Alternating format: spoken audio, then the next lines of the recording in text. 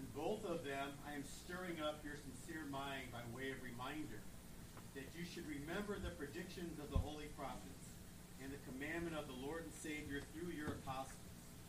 Knowing this, first of all, that scoffers will come in the last days with scoffing, following their own sinful desires. They will say, where is the promise of his coming? For ever since the fathers fell asleep, all things are continuing as they were from the beginning of creation. For they deliberately overlooked this fact, that the heavens existed long ago, and the earth was formed out of water and through water by the word of God. And that by means of these, the world that then existed was deluged with water and perished. But by the same word, the heavens and earth that now exist are stored up for fire, being kept until the day of judgment and destruction of the ungodly. This is the word of the Lord. Thanks be to God. Heavenly Father, I want to ask that as we go through this difficult passage, you will give us understanding. Once again, I want to ask that you will help us to be Bereans, to carefully examine your scriptures, to study them thoroughly so that we can understand them and then live according to them. It's in Christ's name we pray. Amen.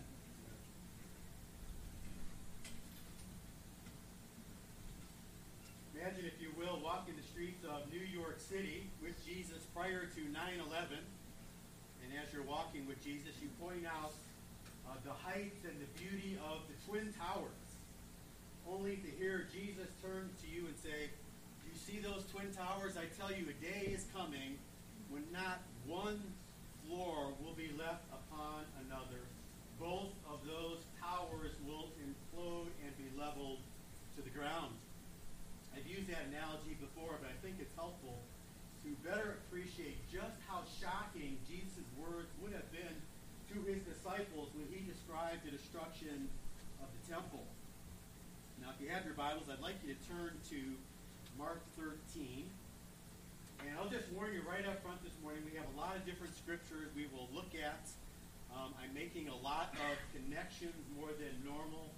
So I'm hoping and I'm praying that I won't lose you in the process. So I hope you all brought your thinking caps on this morning. And maybe I'll also say up front, if you don't take notes, maybe today would be a great time to take notes, write down some of these passages. And I'll also say it's a fellowship feast.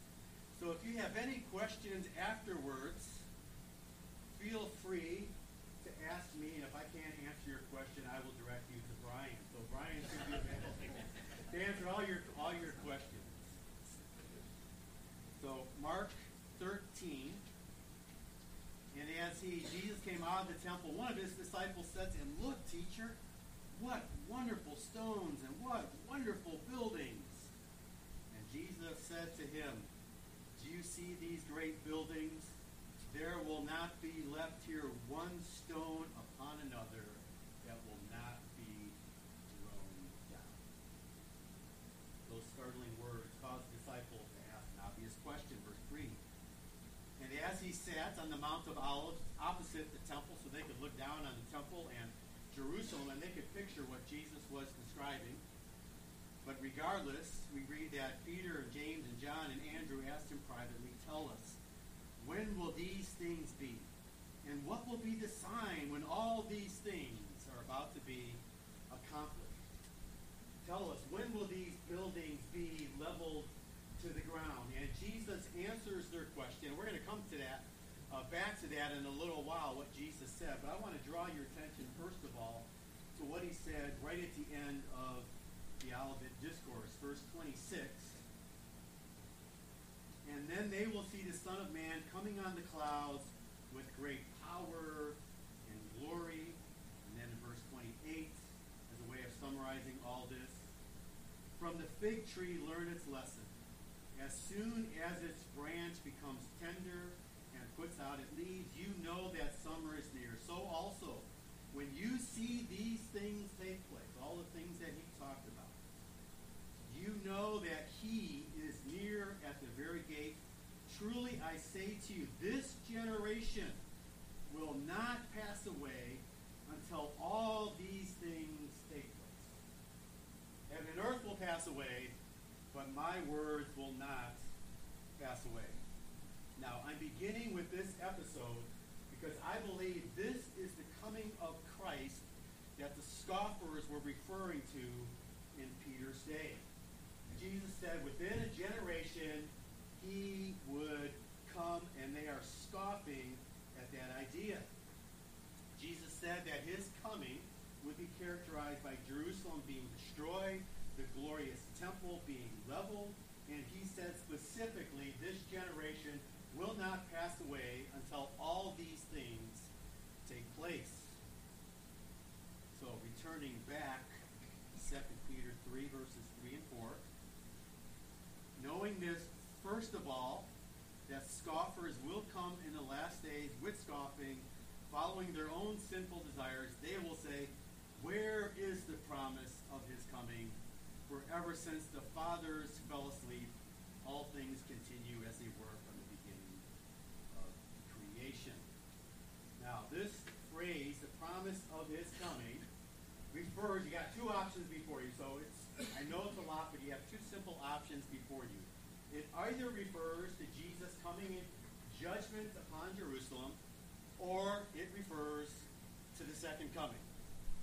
I read not most of the commentators, there's way too many, but a bunch of commentators, and those are your two options. I haven't seen another option. I believe it refers to his coming in judgment upon Jerusalem. And I want to make my case by clarifying four phrases that we find in verses 3 and 4. And we're only going to cover those verses because there is just way too much here. But I want to clarify four phrases that I think will make an argument for this case. And then I want to end by asking, so what? What's the point of all this theology? Here's the first one. What does the promise of his coming refer to? I want to clarify that. So perhaps most Christians assume, and I think this is important, that whenever they hear the phrase, the coming of Christ, they think if it doesn't refer to his first coming, then it must refer to his second coming. And I can relate to that because that used to be my assumption. If it's not a reference to the first coming, then it's a reference to the second coming. But I don't think it is. There are other comings of Christ. For example, if you will turn to Matthew 10. And again, I know there's a lot of pages here. So if you would like, this is what I'm going to do. I'll prepare you ahead of time for turning. I'm going to go through Matthew 10, and I'm going to relate that to Mark 13. But you might want to keep both of those passages open. Which means there will be a lot of page turning, which I heard R.C. Sproul refer to one time as Baptist air conditioning. And I thought, well, that's appropriate. So maybe today's a good morning to have our Baptist air conditioner going with the pages turning to keep us all cool. Now, as I said, most people, if it's not the first coming, they assume it's the second coming. And I remember having a discussion with a guy on Facebook, and I said, do you think that Matthew 10:23 refers to the second coming? And this is Matthew 10:23. When they persecute you in one town, this is Jesus talking to his disciples, flee to the next, for truly I say to you, you will not have gone through all the towns of Israel before the Son of Man comes. And I said, do you think this refers to the second coming? And he said, of course. And I said, well, that seems like an odd interpretation to me. So Jesus is saying, before the disciples finish going through the towns in Israel, which assumes that some of them at least will still be alive, the second coming is going to take place.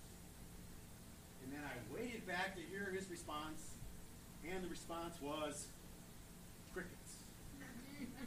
Now, here's my assumption. He just assumed it's the second coming, but then when I said, this is what I think you're saying by your interpretation, he looked at it more closely. And I've heard people say this before. I've never looked at the verse that closely. That does seem like a coming that's taking place in the first century. And a lot of commentators take it that way. And I'm assuming that he took a closer look at it and he didn't have an answer. Now, just as an aside here, because this is highly debatable, and I'll admit my view is in minority. I don't have an axe to grind here. When it comes to theology, I'm not defensive here. For the most part, nobody's perfect. But really, what I'm hoping this is an argument for truth. What does the Bible say? And as I prayed earlier, I'm just praying that we can be Bereans. Where does the evidence seems to lie? I've changed my view on a number of issues over the years, which means I have been wrong about a lot of issues, and I've been humbled again and again. So I'm just asking you, here are my arguments, and if you have another argument or you think I misinterpreted something, feel free to draw my attention to that, and let's talk like grown-ups. I think we can do that. We're a mature congregation. So, as I said, what I would like to do is compare Matthew 10 with Mark 13. And I'll tell you my intention right up front. I want you to see the parallels between these passages. So most importantly, you can see that I think Jesus is talking about the same events, and most importantly for our purposes, the same coming. So if we begin in Matthew 10, 17 and 18, this is what we read. Beware of men, for they will deliver you over to courts and flog you in their synagogues, and you will be dragged before governors and kings for my sake, to bear witness before them and the Gentiles. Now compare that with Mark 13:9.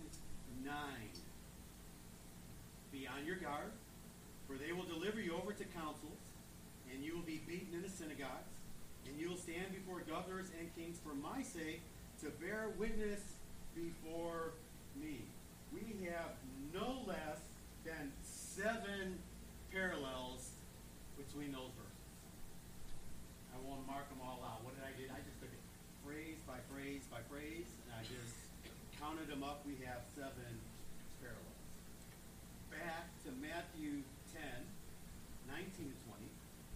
When they deliver you over, do not be anxious how you are to speak or what you are to say, for it is not you, for you are not to say, do not be anxious how you are to speak or what you are to say, for what you are to say will be given to you in that hour. For it is not you who speak, but the Spirit of your Father speaking through you. And then we'll compare that with Mark 13:11. And when they bring you to trial and deliver you over, do not be anxious beforehand what you are to say, but say whatever is given to you in that hour, for it is not you who speak, but the Holy Spirit. And again, just taking it phrase by phrase, I have 5 exact parallels. Back to Matthew 10:21. He continues on. Brother will deliver brother over to death, and the father his child, and children will rise against parents and have them put to death. Mark 13:12. And brother will deliver brother over to death, and the father his child, and children will rise against parents and have them put to death. And once again, just taking them side by side, I have 5 parallels. One more, Matthew 10:22. And you will be hated by all for my name's sake, but the one who endures to the end will be saved. And then Mark 13:13. And you will be hated by all for my name's sake, but the one who endures to the end will be saved. 2 parallels. If you add up those parallels, I have counted 19 parallels. In my thinking, if you were to take that passage in Matthew 10 and that passage in Mark 13, you could place them right on top of each other. And if they were written by 2 different people or given by 2 different people, I would say that is blatant plagiarism. If Jesus said it first, I would say you just said exactly what he did, almost word for word, but it's Jesus saying the same thing in 2 different passages. And then, as I said, he ends both passages by talking about his disciples in Matthew that he's going to come before the disciples finish going through Israel. In the other, he says that he will come in power and glory before this generation passes away. And in both, there's a specific time frame given about his coming. The one is before the disciples are done going through Israel. The one is a generation. So I believe an argument, at least, if you're still with me, can be made that the passages are talking about the same coming, which took place in the first century, which coincided with the destruction of Jerusalem, Jesus coming in judgment. Now, here's what I think is fascinating for what's going on in 2 Peter. The Olivet Discourse was given by Jesus roughly 30 AD. I'll just give you some rough numbers. 2 Peter is written roughly 67 or 68 AD, which means almost an entire generation has passed away, and there is the temple still standing.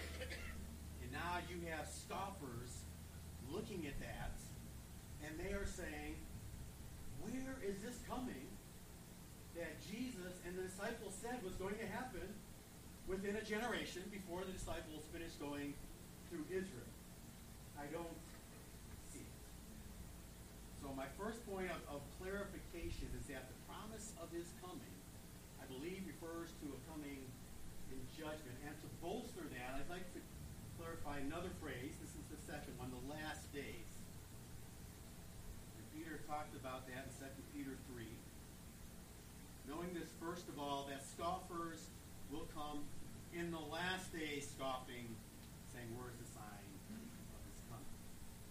And once again, I know we have a lot of theology, but it's not that hard. You basically have two options here for what last days means. Your first option is that last days is the last days of the Old Covenant, which came to a conclusion with the destruction of the temple. Your second option, as John MacArthur has said, and most of the Reformed camp agree with him, the last days refers to the entire period between the first coming and the second coming of Christ. Now, if it's, let's just try a thought experiment. If it's the second option, if the last days refers to the entire time period between the first coming and the second coming, then Peter's saying, now I want you to know that throughout the entire course of church history, which we now know has been at least 2,000 years, throughout the entire course of church history, there are going to be scoffers who are going to scoff at the idea of there being a second coming. Now, with all due respect, that seems highly unlikely, and if I can be honest with you, I don't think it's really all that helpful. That would be like Peter saying, I want you to know that throughout the course of church history, there are going to be people who scoff at the deity of Christ, who scoff at the idea of the atoning work of Christ on the cross, salvation by faith alone, the sovereignty of God, the inspiration and authority of Scripture. If I was hearing Peter say, I want you to know scoffers are going to be saying, I would be saying in my mind, isn't that kind of a given? Couldn't we just conclude that there will always be scoffers who are going to be scoffing at these ideas? I don't really understand what the big insight is. But what if these last days is referring to a specific time frame, and it's that period right before the destruction of Jerusalem? And I think an argument can be made for that case, that the last days is talking about the last days of the Old Covenant before it came to a decisive conclusion with the destruction of the temple and then the New Covenant. And here's where we want Scripture to interpret Scripture. If nothing else, maybe through all these passages we can have our hermeneutics lined up. We want to interpret things in light of its context and allow Scripture to interpret Scripture. So what does this phrase last days mean? And to figure that out, we go to other passages. So here's Peter preaching on the day of Pentecost. The Holy Spirit's been outpoured. People are hearing the gospel in their own language. These people are out of their mind. They're drunk. What does Peter say? For these people are not drunk as you suppose, since it's only the third hour of the day. It's only 9 o'clock in the morning. But this is what was uttered through the prophet Joel.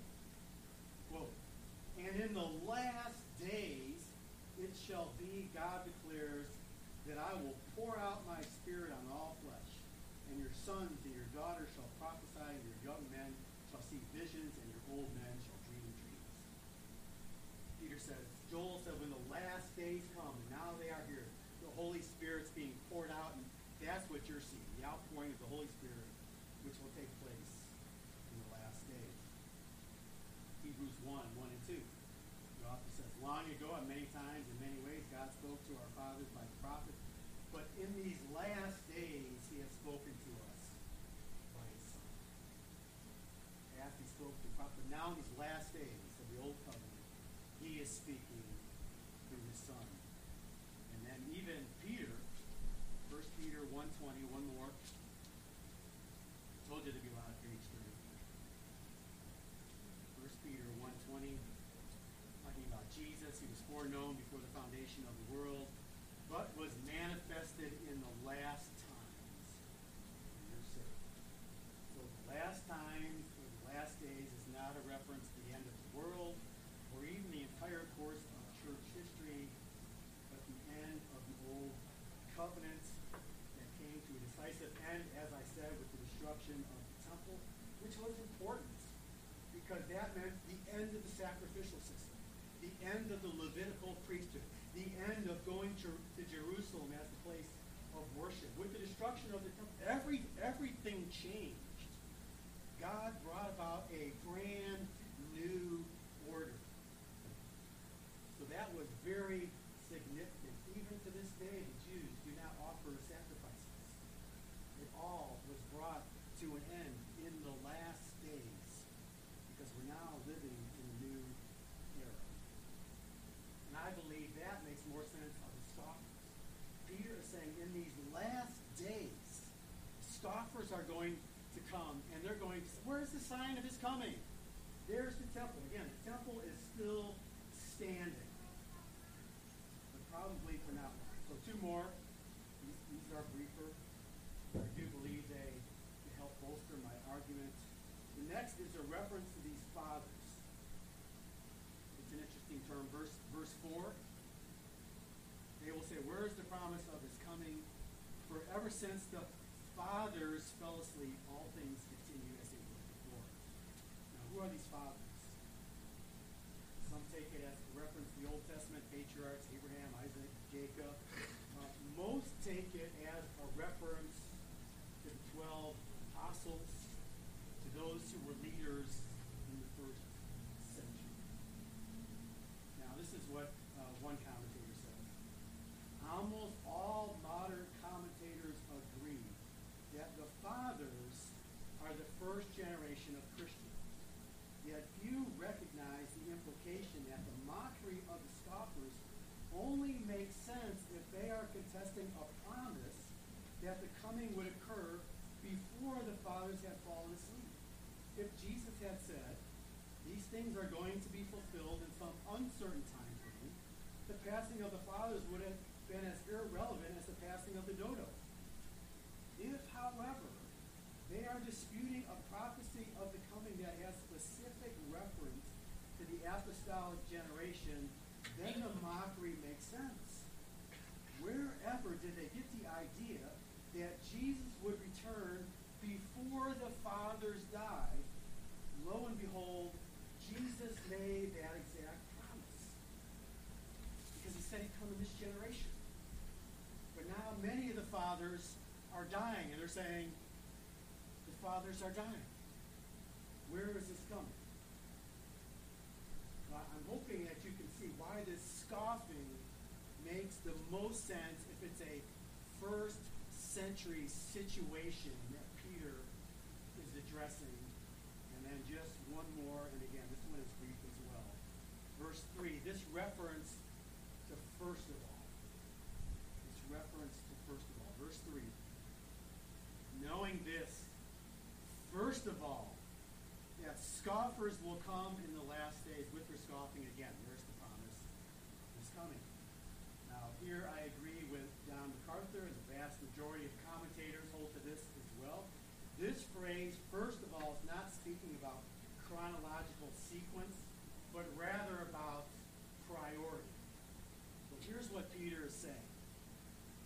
This is a first priority. In other words, this is really important. Congregation, you need to know this. Scoffers are going to come, and they are going to scoff about the coming of Christ.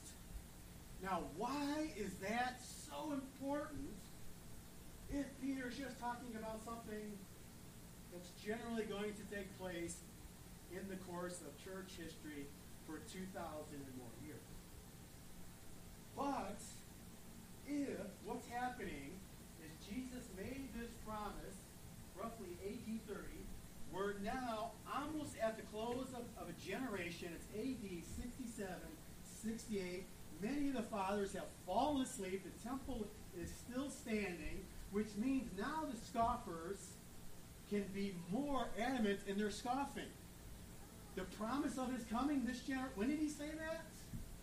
It's like we scoff at the Jehovah's Witnesses who talked about the coming of Jesus at the beginning of the 20th century. We say, when did it happen? And we mock that. And rightly so. So what's happening is they're getting more bold as time goes on. And Peter's saying, I want you to know this is first important. They're going to come, but don't be swayed by them, because the promise of Christ will be fulfilled. It will happen just as he said. So I think that makes most sense. And again, I'm willing to have discussion. Good people can have differing opinions. I mean, I want us to be Bereans. I just want us to examine the scriptures to see where the evidence points. Now, what can we take away from this? Maybe at this point you're asking the so what questions. I read Tower theologians, love to debate this kind of stuff. What's the so what? Let me give you at least one so what. I want the scoffers to be silent. And they need to be answered. Bertrand Russell wrote a book years ago, Why I'm Not a Christian. And in that book, Why I'm Not a Christian, he gave different arguments about why he's not a Christian. And among the many arguments that he gave, this is one that he gave. I am concerned with Christ as he appears in the Gospels. For one thing, he certainly thought that his second coming would occur in clouds of glory before the death of all the people who were living at that time. There are a great many texts that prove that. He says, for instance, ye shall not have gone over the cities of Israel till the Son of Man comes. So Bertrand Russell basically said blatantly, Jesus was wrong, therefore he's a false prophet. I can't trust him. I can't rely upon what he says. That's one of the reasons why I am not a Christian. And I don't know about you, but if someone gave that kind of reason for why they're not a Christian, wouldn't you want to give an answer? Wouldn't you want to say, wait a second, Jesus was not wrong? I want to do that. There's a lot at stake. The credibility of Jesus is at stake. And if we don't answer the scoffers, they will continue on 2,000 years later. Bertrand Russell continues on. I was watching a debate between the atheist Christopher Hitchens and the pastor Doug Wilson, and Christopher Hitchens brought up the point that Jesus was wrong in his prophecy about his second coming in the Olivet Discourse. And it was great to hear somebody say, he wasn't wrong. He said he would come, and he did come. He wasn't talking about his second coming. He was talking about coming in judgment. And everything that Jesus said in the Olivet Discourse, the most detailed prophecy given in all of Scripture, took place to the letter, which, instead of undermining who Jesus is, lends tremendous credibility to what he says, which demonstrates that he is indeed a true prophet. said, I never heard that before. And I'm guessing that he never received an adequate answer to that question, which is why he brought it up. He was involved in many debates. I debate different people, Jehovah's Witnesses. People ask me, what should I say? And I'll say, give them this verse. I did it just recently. I said, because I've never gotten a good answer to this verse. Now, I think they have other answers to other verses. I'm not satisfied. I think Christopher Hitchens used this because he knows he's never gotten a good answer. He finally got a good answer, and the scoffers need to be addressed. Jesus needs to be vindicated. I love what Peter Lighthart writes in his book. This is the promise of his appearing, the commentary on 2 Peter. But he says, the reason Peter takes this with such high seriousness, and that's the promise of his coming, is not difficult to fathom, though it has been forgotten or ignored for centuries. As N.T. Wright has recently argued, Jesus' prediction of a coming destruction of the city and temple, developed at length in the Olivet Discourse, was a test case of his claim to be a true prophet and Messiah. A true prophet is one whose predictions come to pass. Jeremiah was a true prophet because he predicted the destruction of Jerusalem, and it happened. The false prophets of his day were false prophets because they predicted peace that never came.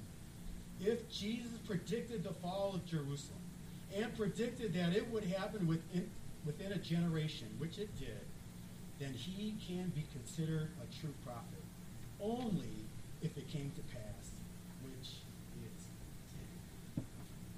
So part of what's at stake is the fact that Jesus is a true prophet. Everything that he said did come to pass. And I want to have an answer for those who are rejecting the Christian faith. Whenever they give an example from Scripture, I at least want to have some kind of answer for the scoffers so that they can be disciples. And even if some of you come to a different conclusion, that's okay. Maybe what we can take away from this, and if we only take away from this, I'll be happy, and still we'll have considered all this theology in different passages a success. If we are good Bereans, if we do ask ourselves, what's going on in the context? What does this phrase mean when we compare Scripture with Scripture? If we can do that, I think we will be an excellent congregation. I think we'll be a congregation of noble character, even if on different issues that aren't primary, we come to different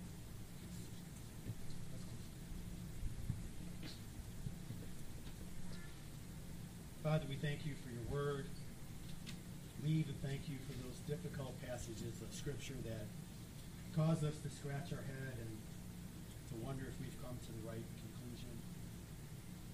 But I do want to pray for this congregation. Father, I pray that we will be people who eagerly examine the Scriptures. Father, I pray that we can provide answers for those who mock the faith, not because we want to be brilliant theologians, not because we're arrogant and puffed up, but because we want to vindicate Jesus Christ. We want to vindicate your word and show that it's true, reliable, and that we can live according to it. So, Father, again, help us to be Bereans. Pray for this congregation that anything that they heard that's true, that they would embrace. If it's not true, that they would reject. If they have any questions, I pray that they would have hearts that want to know